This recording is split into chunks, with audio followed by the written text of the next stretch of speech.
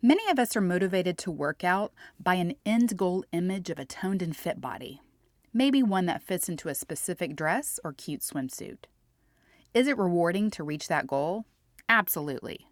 Does the excitement of achieving it stick like we think it will? Shockingly, no. We think the prize lies in the final scale number, the swimsuit event, or buying a smaller sized pair of jeans. And while there is satisfaction in those results, it's fleeting. It's a crown for the day experience. The true prize lies in the person you became along the way. The person who kept her word to herself. The person who showed an unbelievable amount of restraint and discipline.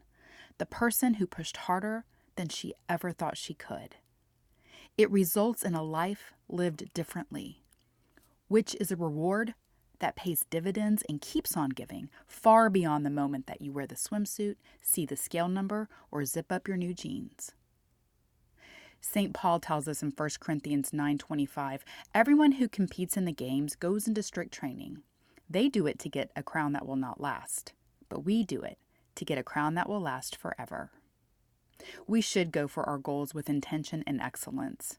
Winning the crown is awesome. But what's even more awesome is the crown you wear the whole way there. Celebrate the work you do today and every day to reach your health goal. The external victory is merely a byproduct of the internal one.